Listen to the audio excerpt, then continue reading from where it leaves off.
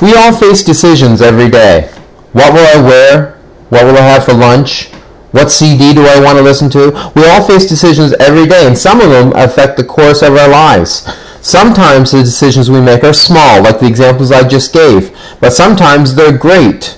Should I get married? Should I change careers? Should I move? Should I have kids? Those are some of the big questions we face in life that we simply have to answer, questions that require a decision. So let me ask you, if you could know God's will in those situations, would it make it easier for you to make those decisions? If you knew God's will for your life, would you do it? I expect most of you would, or at least you'd say you would. I expect most of you would look at these big decisions and would say, God, if I only knew what you wanted me to do, I would do it. Well then, I have good news for you this morning, because you can know God's will for your life. Or at least you can have a pretty good idea of what it is. So that's what I want to talk with you about this morning. We're going to talk about God's will, what it is, and how you can know it for your life. And I want to start by describing to you 3 different categories of God's will. We'll zip through the first 2 and then spend a bit of time on the third. And you can use the notes provided in your Sunrise Update to follow along and fill in the blanks, okay? So here are the 3 categories of God's will. First of all, there's what we're calling His sovereign will. God's sovereign will. This is the stuff that happens whether you want it to or not. This is God's will for the universe, for nature, for mankind as a whole. God does have a plan for everything that happens in the universe, and He's working it out behind the scenes of history. And you and I cannot disrupt or change His plans. We cannot disrupt or change His sovereign will. Most of the time we can't even grasp it with our limited human understanding. It's beyond us. But the beautiful thing is, everything fits together perfectly in God's sovereign will. Here's an example from the Bible. In Hebrews chapter 9, verse 27, it says that it is destined that each person dies only once, and after that comes judgment. Now, no big revelation there, but you're going to die. We may not be looking forward to it. We may try to delay it as long as we can, but we're all going to die. That's God's sovereign will. It wasn't part of His original plan, but it's part of His sovereign will now. Here's another example. In the book of Genesis, chapters 6 through 9, we find the account of Noah and the ark that he built and the great flood that covered the whole earth. Now, why did the flood happen? Well, it happened because the people that God had created had rebelled against Him. The earth was full of violent and corrupt people, with the exception of Noah. The Bible says that Noah was the only blameless person alive at the time, and he followed God's will and enjoyed a close relationship with Him. So God decided to do something about it. He decided to start over. He instructed Noah to build a boat big enough to house 2 of every kind of animal along with his family. And when the boat was finished, God shut them into the boat, into the ark, and the flooding began. For 40 days it rained, and the flood waters rose until the whole earth was covered. And by the time the waters subsided and the ground dried enough for them to get out of the boat, a whole year had passed. Catch what God promised Noah in Genesis 9:11. God said, I solemnly promise never to send another flood to kill all living creatures and destroy the earth. You see, it was God's sovereign will that orchestrated the flood in the first place. And then it was His sovereign will that there would never be another like it. That's God's sovereign will. It happens whether we want it to or not. Well, how about what Jesus talked about in Matthew chapter 24? In that chapter, Jesus describes a whole lot of things that are going to happen in the end times before He comes again. All of that, all that He talked about, will work out according to God's sovereign will, and we can't change it. And the truth is, God's sovereign will is always at work in ways that we don't even see. He's been orchestrating everything since the very beginning. Ecclesiastes chapter 3 verse 11 tells us that. It says, God has made everything beautiful for its own time. He has planted eternity in the human heart. But even so, people cannot see the whole scope of God's work from beginning to end. So even if you think about gravity and entropy and friction and magnetics and the speed of light, I mean, we talk about laws of nature, but really they're laws of God. He put them in place. They're part of His sovereign will. And so, in a way, science is the study of God's sovereign will. We're studying the laws that he has set in place. And miracles are the exceptions that he makes to those laws. But it's all up to him, up to his sovereign will. Now contrast that with God's general will. And this is where we get to choose whether it will happen or not. God's general will. God's general will deals mostly with moral and ethical issues that are common for all people. God has revealed his general will to us through the Bible, and we get to choose whether or not we will follow this will. And then we either receive the benefits or we face the consequences. Either way, there are repercussions. God's general will would include things like loving each other, showing kindness, not cheating on our spouses, telling the truth, not being abusive, treating each other with respect. These are all things that the Bible makes clear are God's will for us. We follow God's will, and he will bless us in one way or another. We choose not to, and we suffer the consequences. Broken marriages, lost trust, bitterness and anger, health problems, unwanted pregnancies, heartache. And these are things that you don't even have to pray about. God, should I cheat on my wife or not? What's your will? What do you think it is, you dweeb? You don't need to ask God what his general will is. He's already told us. He's already revealed his will in those areas. The biggest issue that would fit God's general will is that every person individually come into a restored relationship with God. That we apologize for the things we've done that have hurt him. That we accept his forgiveness. And that we invite him into our lives. God wants that for every single person. And for every married person too, as far as that goes. And you don't have to pray about this. You don't have to pray to find out if that's God's will for you. He's already said it is. In 2 Peter chapter 3, verse 9, it says that he does not want anyone to perish, so he is giving more time for everyone to repent. That's his general will, but he leaves the choice up to us. He makes it clear that he loves each one of us individually and that he wants us to know him personally. But he doesn't force it on us. He doesn't override our free will. And so ultimately, you and I decide if God's general will is going to be realized in our lives, or if it isn't. Okay, so that's God's sovereign will and his general will. And there's really not a whole lot of confusion about those. But where there is some confusion is when it comes to what we're going to call God's specific will. Does God have a specific will for you? Does he have a plan that is for you and you alone? Does your life have meaning and purpose? Well, that's not exactly a new question. It was asked thousands of years ago. In fact, Jeremiah, back in the Old Testament in the Bible, asked in chapter 20, verse 18, "Why was I born? Was it only to have trouble and sorrow, to end my life in disgrace?" That's how Jeremiah felt. And there have probably been times in your life when you felt that way too. Was I born just to have a bunch of problems? Was I put on this planet just to have heartache and grief and stress? In Psalm 89, verse 47, it asks, "Why did you create us? For nothing?" In other words, does God have a plan for my life? Does he have a specific will for me? And the answer is yes. Yes, he does have a specific will for you. And you can know it. In Psalm 139, verse 16, it says, "You saw me before I was born.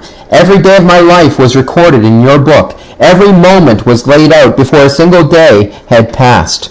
In Proverbs chapter 16, verse 4, it says, "The Lord has made everything for his own purposes."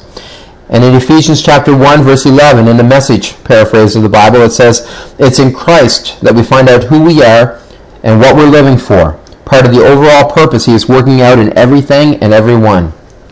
So God does have a specific will for you, and you can know it. Problem is, a lot of people struggle with discovering what that means. So I want to spend the rest of our time here discussing how we can discover God's specific will for our lives. After all, God's sovereign will is going to happen whether we want it to or not, and we really have no control over it. His general will is already revealed to us. If we're wondering what that is, we can simply pick up the Bible and start reading. But as when it comes to his specific will for us individually, that we have trouble understanding it. What is God's will for me as an individual that may not be his will for someone else? You see, I think we often get the idea that knowing God's will is impossible for us, that it's hidden from us, and we must constantly search for it while never finding it. Sometimes that's how we feel, but that's not the reality. You can know God's specific will for you.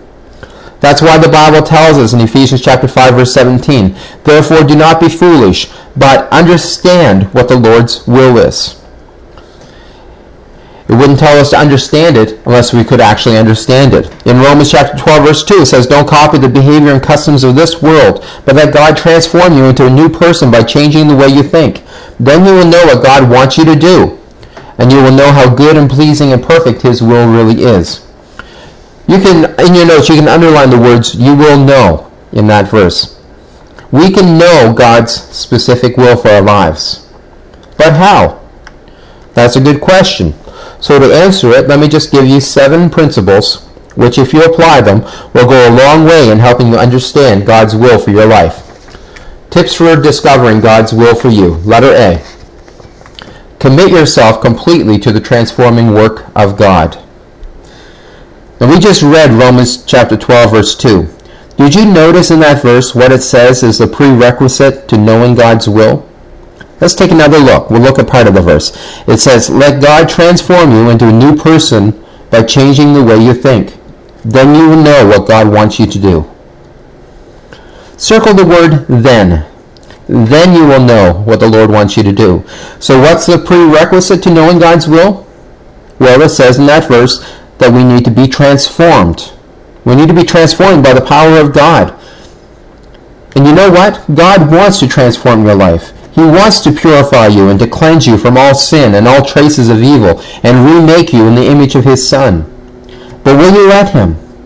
Again, he's not going to force himself on you. You have to make the decision for yourself to allow him to do his work in your life. So commit yourself to that work. Commit yourself completely to the transforming work of God. Letter B.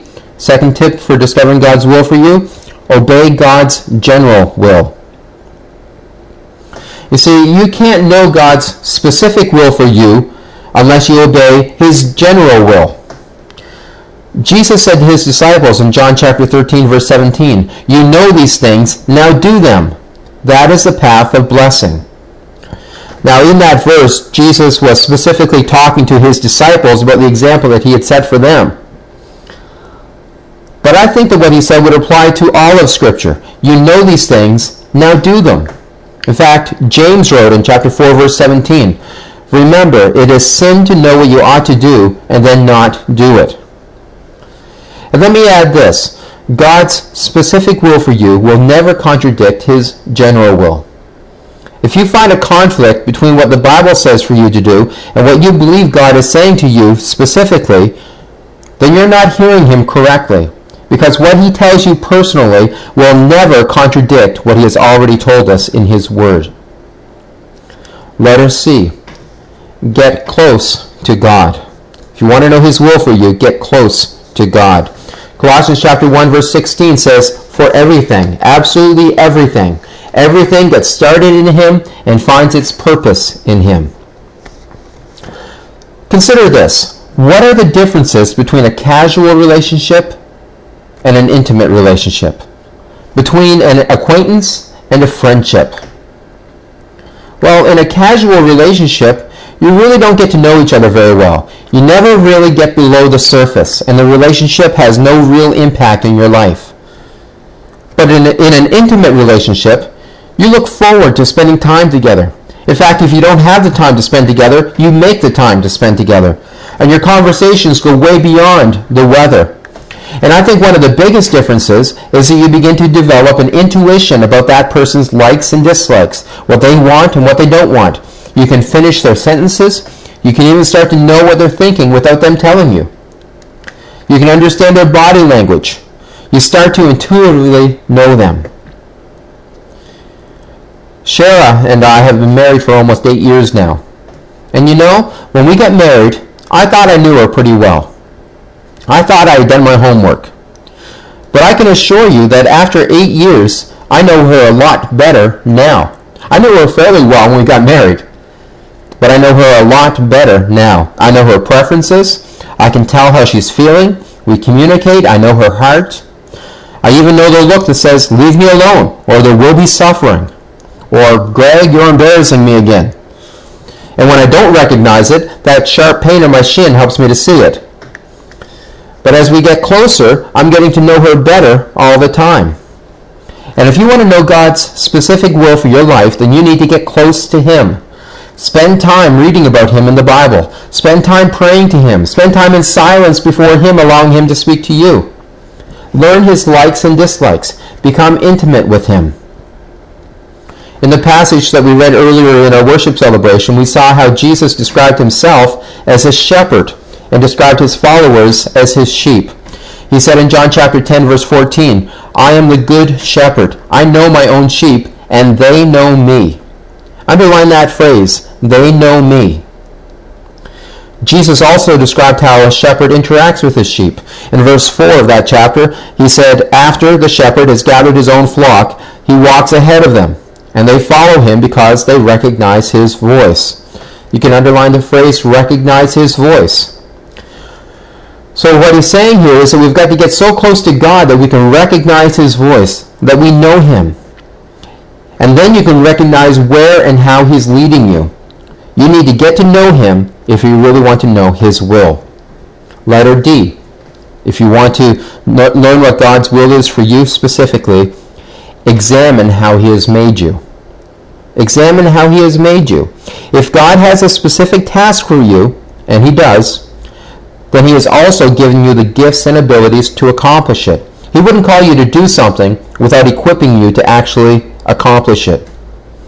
We already read in Romans chapter 12, verse 2, where it tells us that it is possible to know God's will. Well, Romans chapter 12 continues and goes on to talk about the special abilities that God has given you. Romans chapter 12, verses 5 and 6, it says we are all parts of his one body, and each of us has different work to do. God has given each of us the ability to do certain things well. That's what Paul had to say about how your giftedness is connected to God's will for you. Peter also addressed this when he wrote in 1 Peter chapter 4, verse 10, God has given gifts to each of you from his great variety of spiritual gifts. Manage them well so that God's generosity can flow through you. So you need to examine how he has made you. Check to see what gifts and abilities you have and what passions you have, because they can give you great insight into what God's will is for your life. Letter E, listen for his direction. Tim Hansel is an author who wrote a book called When I Relax, I Feel Guilty. And in that book, he writes this. He writes, an American Indian was in downtown New York walking with his friend who lived in New York City. Suddenly, he said, I hear a cricket. Oh, you're crazy, his friend replied. No, I hear a cricket. I do. I'm sure of it. It's the noon hour. There are people bustling around, cars honking, taxis squealing, noises from the city. I'm sure you can't hear it. I'm sure I do. He listened attentively and then walked to the corner across the street, looked all around. Finally, on the corner, he found a shrub and a large cement planter. He dug beneath the leaves and found a cricket. His friend was astounded, but the Cherokee said, no, my ears are no different than yours. It simply depends on what you're listening to. Here, let me show you. He reached into his pocket and pulled out a handful of change, a few quarters, some nickels and pennies, and he dropped it on the concrete. Every head within a block turned. You see what I mean? He said as he began picking up his coins. It all depends on what you are listening for. What are you listening for? Are you listening for God's voice? Are your ears tuned into God's will? Consider Samuel in the Old Testament. In 1 Samuel chapter 3, you can read about how while Samuel was still a young boy, God spoke to him and called him. Samuel didn't actually recognize his voice at first and didn't know where the voice was coming from. But when he realized that it was God speaking to him, he simply said, okay, God, talk to me. I'm listening.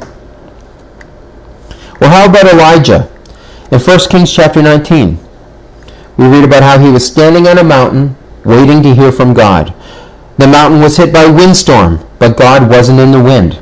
Then the mountain was caught up in an earthquake, but God wasn't in the quake. And that was followed by a raging fire, but God wasn't in the fire. But then he heard it, the still small voice of God speaking to him. And as Elijah listened, God explained to him what he wanted him to do. Here's what it says in the book of Psalms in chapter 95, verses 6 and 7. Come, let us worship and bow down. Let us kneel before the Lord our Maker, for he is our God. We are the people he watches over, the sheep under his care. Oh, that you would listen to his voice today. If you want to know his will for your life, then listen. Letter F, start obeying his will even if you don't know it all. There's an old saying that tells us a journey of 1,000 miles begins with a single step. Or as you parents might say, a journey of 1,000 miles begins with the kids hollering, "Are we there yet?" But you know, often when you step out in obedience to God, you really have no idea where you're going to end up. The journey of 1,000 miles does begin with a single step. You may not know where it's going to end.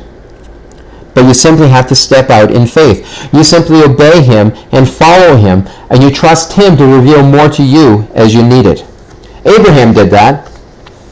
If you read about him in the book of Genesis in the Old Testament, you'll discover that God called Abraham to leave his homeland and his family and to follow him. But God didn't tell Abraham where they were going. He basically told Abraham, trust me and follow me, and you'll be glad you did. Let me show it to you in Genesis chapter 12, where we read about Abraham, also called Abram. It says, So the Lord had said to Abram, leave your country, your people, and your father's household, and go to the land I will show you. I will make you into a great nation, and I will bless you. Didn't know where he'd end up, but Abraham trusted God and followed him anyway. Or think about it like this. Picture yourself driving down the highway on a dark, rainy night. You've got your headlights on, and your eyes are focused straight ahead on the road ahead, but you can only see so far. So what do? Do you pull over and stop until you can see farther down the road? No, you just begin to move as far as you can see. And then an amazing thing happens. The light moves too. And suddenly you can see the next section of the road. And then the next, all the way to your destination. The Bible talks about this in Psalm 119, verse 105, where it says, Your word is a lamp for my feet and a light for my path. So start obeying his will, even if you don't know it all, even if you don't know the destination. Start obeying as far as you can see. And letter G, start obeying his will, even if you don't understand it all. Obey his will even if you don't know it all, and even if you don't understand it all. What if you know God's will, but you don't understand it? I mean, we tend to want 100% understanding and certainty of what God's will is for us, especially if we're facing a life-changing decision. But the truth is that God rarely works like that. Did Joshua know how the walls of Jericho were going to crumble? No, but he marched around the city anyway. Did Gideon fully grasp how with only 300 men he could overcome the entire Midianite army? No, he had his doubts, but he still followed God's instructions. He still obeyed, and he saw God come through for him. Did Shadrach, Meshach, and Abednego know how God would deliver them from the blazing furnace that King Nebuchadnezzar was going to have them thrown into? No, but they were obedient, and God saved them. The Bible is full of stories of people who knew only a little piece of God's will and understood even less, but were still obedient. And every time, God was faithful and came through. So don't wait until you know God's entire will for you and have complete understanding before you begin to obey him, because that time will never come. In Isaiah chapter 55, God says, My thoughts are completely different from yours, and my ways are far beyond anything you could imagine. For just as the heavens are higher than the earth, so are my ways higher than your ways, and my thoughts higher than your thoughts. And in Proverbs chapter 3, verses 5 and 6, it says, Trust in the Lord with all your heart. Do not depend on your own understanding. Seek his will in all you do, and he will direct your paths. So basically this morning, I'm saying that there's good news. You can know God's will for your life. He's not going to require you to follow His will and then hide His will from you. He wants you to know it. He wants you to know it even more than you want to know it. But at the same time, you won't find out what it is without seeking it. So eagerly desire to know God's will for your life. Seek it out, and you will find it.